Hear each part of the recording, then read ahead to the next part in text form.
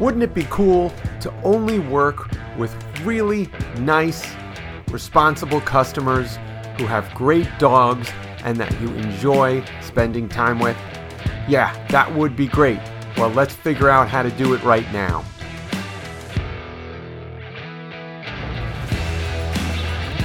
It's time to become the overdog. All you dog businesses, get ready to level up. This is the Overdog Podcast.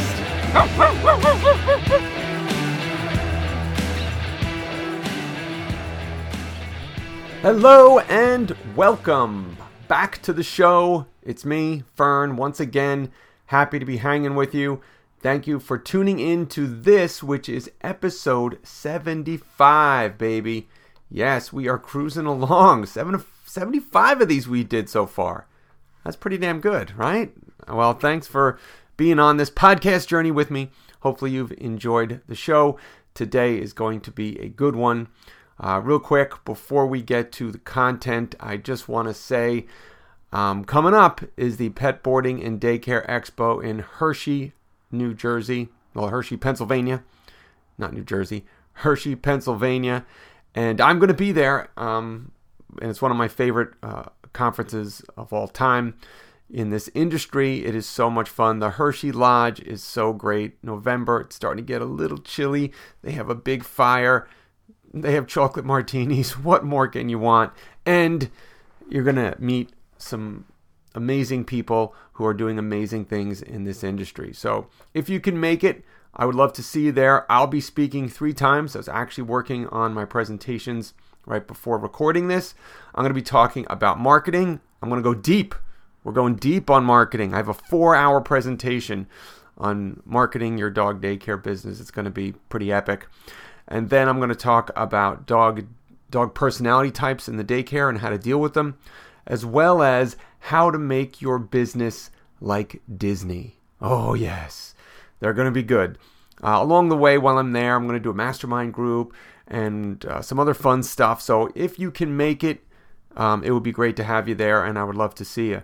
If you do, make sure you come up and say hi. Tell me that you like the show, and let's hang out a little bit and just enjoy each other's company and just network, and it's just fun. I just can't wait. So I'm hoping to see you there. Pet Boarding, Daycare, and Expo. The Pet Boarding and Daycare Expo. I think that's it.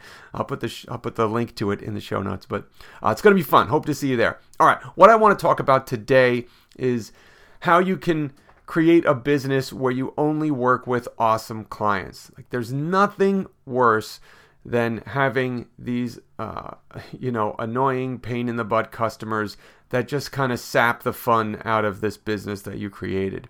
So you want to create a business where you are only working with the best, the people that you enjoy working with. All right, you don't have to. The good thing is a lot of people think you're just stuck with your customer base, and that's not true. You create it, okay? You create the customers. It's your business, okay? So you shouldn't just think that, this bad mantra of the customer's always right and you have to just put up with it. I got news for you. The customer is not always right. Sometimes they're very, very wrong, and sometimes they're very wrong for your business. All right.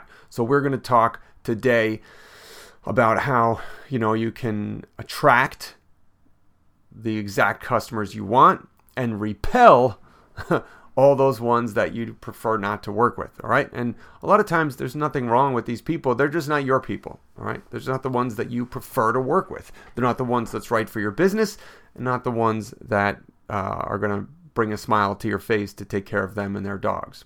All right.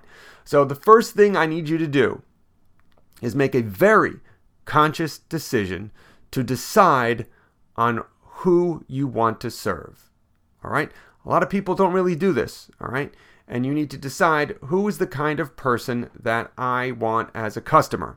And I want you to be as specific as you can think about it. This is like your customer avatar. Okay. The exact customer you're trying to attract and take care of in your business. Now, the answer to that can't be everybody. A lot of people think, oh, it's just everyone with a dog. And that's not true. Your business isn't right for every single person, okay? There are a lot of different people out there, and your business, what you have created, is good for particular types of people. But there are some people, you know what, it's just not the right fit for.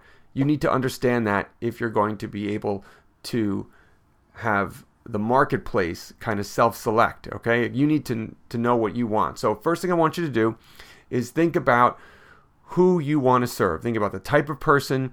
And, when we're creating an avatar, I like to get kind of specific. So to me, I name my avatar. My avatar is Cheryl, okay? That's the person I'm trying to serve.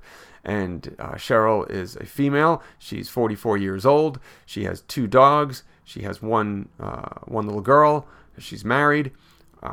She works, a 9-to-5 job. And she loves her dog just as much as her child, as her family, okay? That's the kind of person I like to serve, all right? So think about who your avatar is. Now, what you're doing when you're doing that is that's what I want you to picture when you're doing your marketing, because that's the person you want. That's the kind of people you want. There are some people you don't want. So I'm going to give you kind of just a quick story in my dog training business. So my dog training business, in the beginning, I wanted to serve everybody.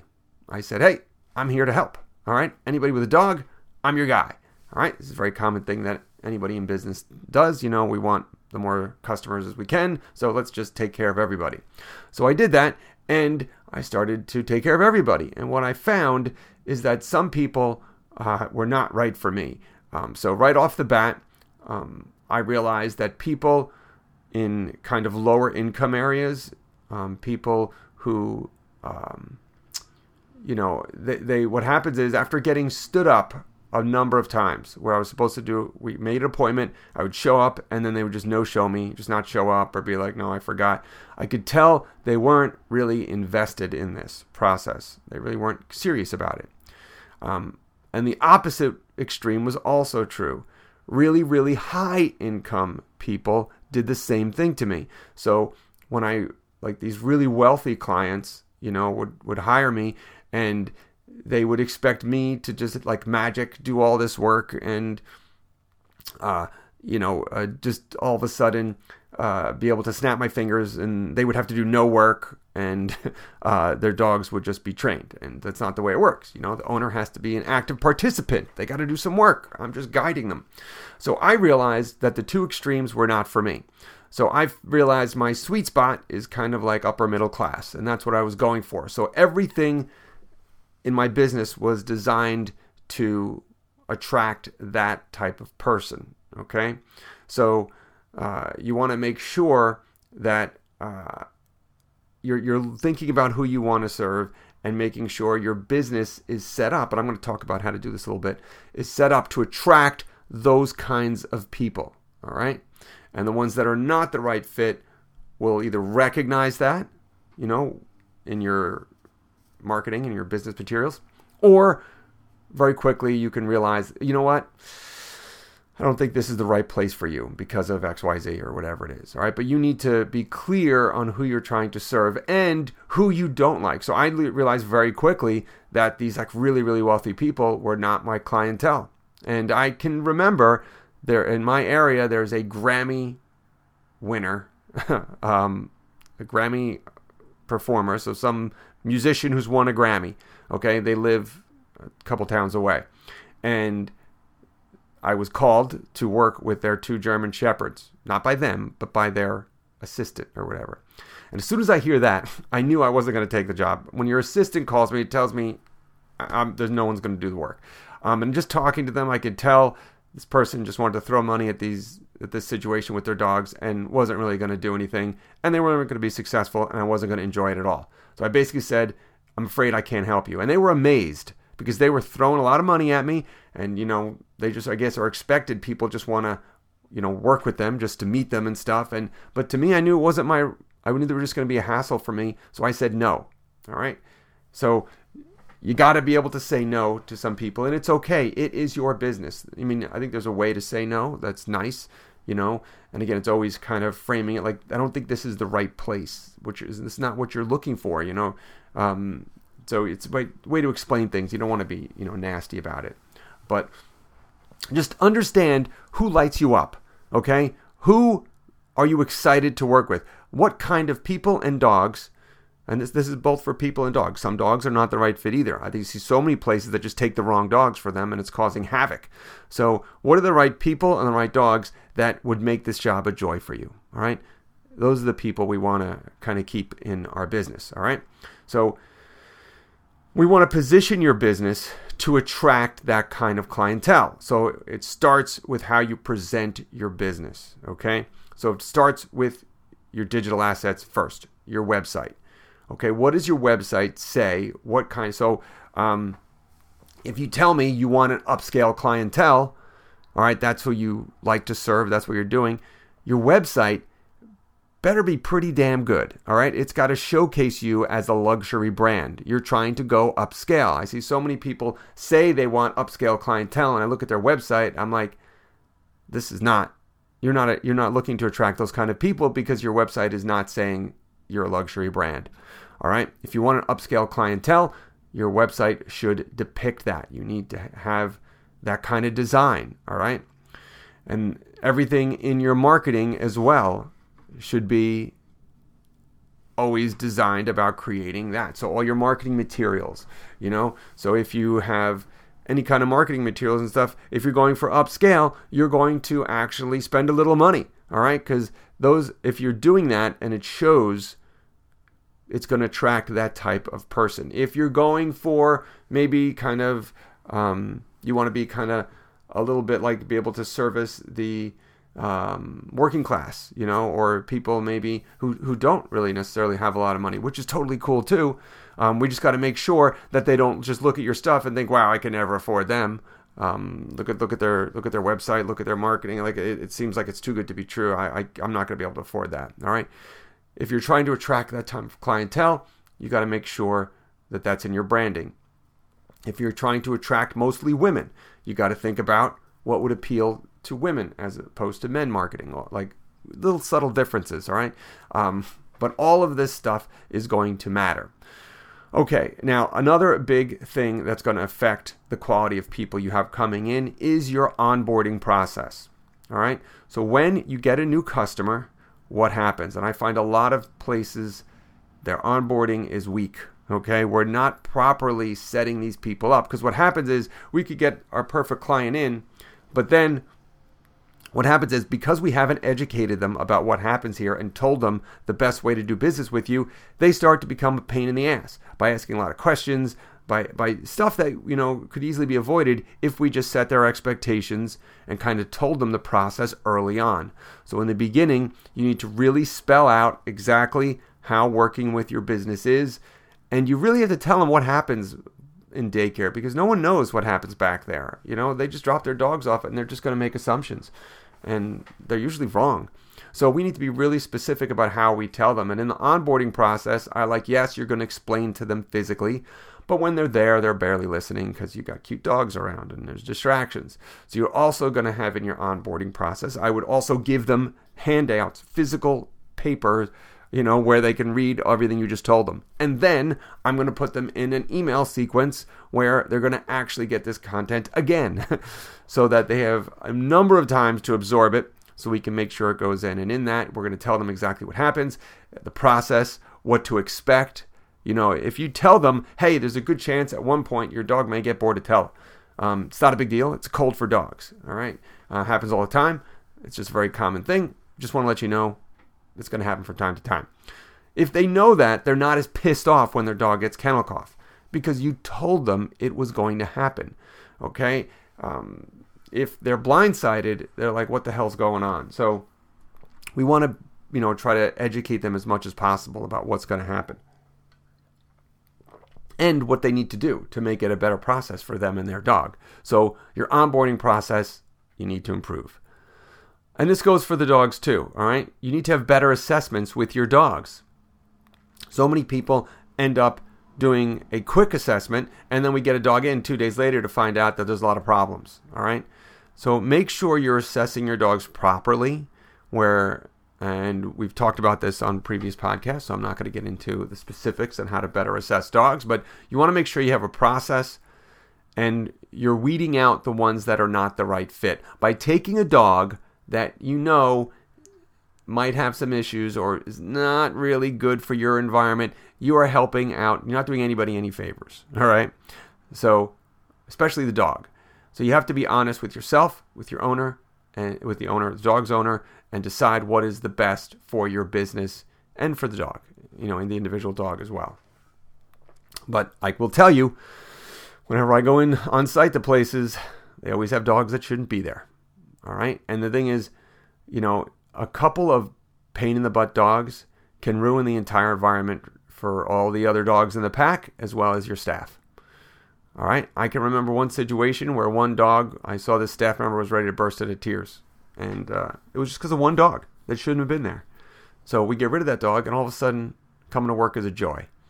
All right. Because this is, yes, they're a pain in the butt to you, but don't forget your staff. Everyone's complaining about staffing and stuff. But you know what? If we take better care of the environment and they're working with good dogs and people, they're going to want to hang in there a lot longer. All right, so let's talk about preventing problems. So we already talked about the proper onboarding. That will take care of a lot of the human questions. Just think about all the annoying things that people call and ask you on a regular basis, eating up your time where you could be spent, doing much better things.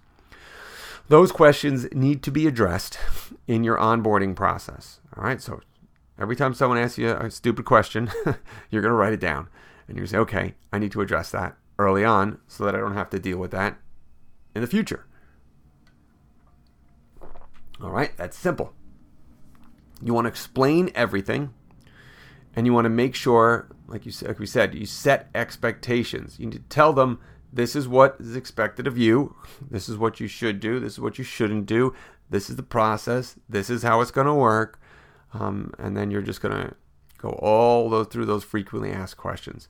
Having an FAQ page on your site, or also that you can hand them out, is also a great idea. So again, every time someone asks you a question, you write it down, add it to your FAQ page. Okay, so that you can avoid getting all these questions. Because a lot of times, the customers would be great if, you just didn't have to deal with these stupid questions because you're busy. All right, and when we're dealing with customers, you have to have really good communication. Okay, the more open you are and transparent you are with your customers, the happier they'll be, the more they will trust you. Consequently, the less questions you'll get. So you need to have really good open lines of communication with your customers. Okay, a lot of ways to do that. I like website chat. Is an easy way where customers can get in touch with you really quickly, and you can almost and texting them is sometimes easier than talking with barking dogs in the background or the time it takes to do an email. So I like having website chat and text available for the customers. It's really easy for them to ask some quick questions, get the information they need, and it, shouldn't take you, a long time, as opposed to if you have to do a full phone conversation or write a lengthy email. Another way to prevent problems, we kind of alluded to in the beginning, is by pricing yourself accordingly. All right. So once I decided that I didn't want that these, the lower income people were not taking this seriously and were no-showing me all the time, I just priced myself high enough where they wouldn't even consider me. So they see my price and it scares them off, and they said, okay, well, you know what, that's not right for me. That's not the kind of person I'm looking for. It's not the kind of business I'm looking for. So your pricing can position you to attract the right people. All right, just like if you price yourself very low, someone who's looking for a more luxury model, a more luxury service, is going to be like, whoa, that doesn't seem right. I don't think that's for me, because they're looking for the higher priced, the higher priced services. So typically I've found it's always best to be on the high end of the price scale in your market, because typically those are people willing to invest in their dog. So you usually get less issues because they understand that it's an investment, and they don't nickel and dime you on stuff. Usually, not always, but usually. So I find it's always best to price yourself on the high end as opposed to the low end at any market. Also, if like your big differentiator is your price, someone can always come in and lowball you, and then you have nothing that makes you special. So I don't really like being the low priced option in the marketplace. All right. Lastly, the last thing I want to just chat real quickly about is right now I want you to think about your current clientele. And I'm going to guess you can come up with a few names of people that are a pain in the butt that you almost wish you didn't have as customers. All right. So here's the good thing. You get to choose. All right. So I'm going to say there are certain people you should fire as customers, right? You can fire clients. I'm telling you, I'm giving you permission to that. All right. And it's always under the pretense that this is not the right environment for them or their dog for XYZ reason, whatever it is, whatever the particular situation is. So this is easy with dogs. You know who the problem dogs are. I'm telling you, if you know they're a problem and they've been a problem for a while, they may not be right for your place. Especially in the market we're in now, there's tons and tons and tons of dogs around. There's tons of clients available. Everyone's very busy. And every bad dog in your place is taking the spot of a good dog. All right? And just think about if your whole pack was filled with good dogs. How easy would it be? How much less stress would you have in your everyday? So if I want you to write down a couple of the dogs that you have labeled problem dogs, and how long have they been a problem? If they've been a problem for a while and you've tried to find solutions, but there's not, and they are sapping your will to do this job as well as your staff, it might be time to let them go. All right? Your place may not be the right environment to them. And the thing is a daycare isn't right for every dog, and depending upon your environment, they may be fine in a different place that has a different environment. Maybe they need smaller groups. Maybe they need a little quieter environment, whatever it is. But you have permission to fire your clients. Now, if the customers are annoying, you also have a right to fire them, especially if they're being disrespectful to your staff. To me, you got to have your staff's back. If they're not treating your staff appropriately, you need to probably fire those clients, okay? You do it as nicely as you can, but I would not tolerate that. Your staff deserves to be treated with respect. So we want to make sure that your clients are treating them with respect. So I want you to think about what clients you want to work with, what dogs you want to work with, and let's create a business that attracts them and keeps them. Meanwhile, we're kind of weeding out all of the dogs and the people that you don't like working with. Because once you do that, then coming to work is a great thing and you love your business, all right? If you have if you have a business full of customers and dogs you can't stand, life is hell. We don't want that. This is the greatest job in the world, all right? So you should be enjoying it. You get to choose. It's your business. You are the boss. You get to choose what clients you want coming in and who is not the right fit, and that's totally okay. All right. I hope that was helpful. Think about what you can do in your business to really make sure you're working with people that you love. I love my job because I love what I do, and I love the people that I'm working with, and it makes every day a joy. So it can and should be like that. All right, give it a try. If you do that, your business will be epic. All right, I will see you next week, and hopefully I will see many of you at Hershey in November. All right, I'm looking forward to seeing you then. Make sure you come up and say hi. Have a great week. I'll see you soon. Take care.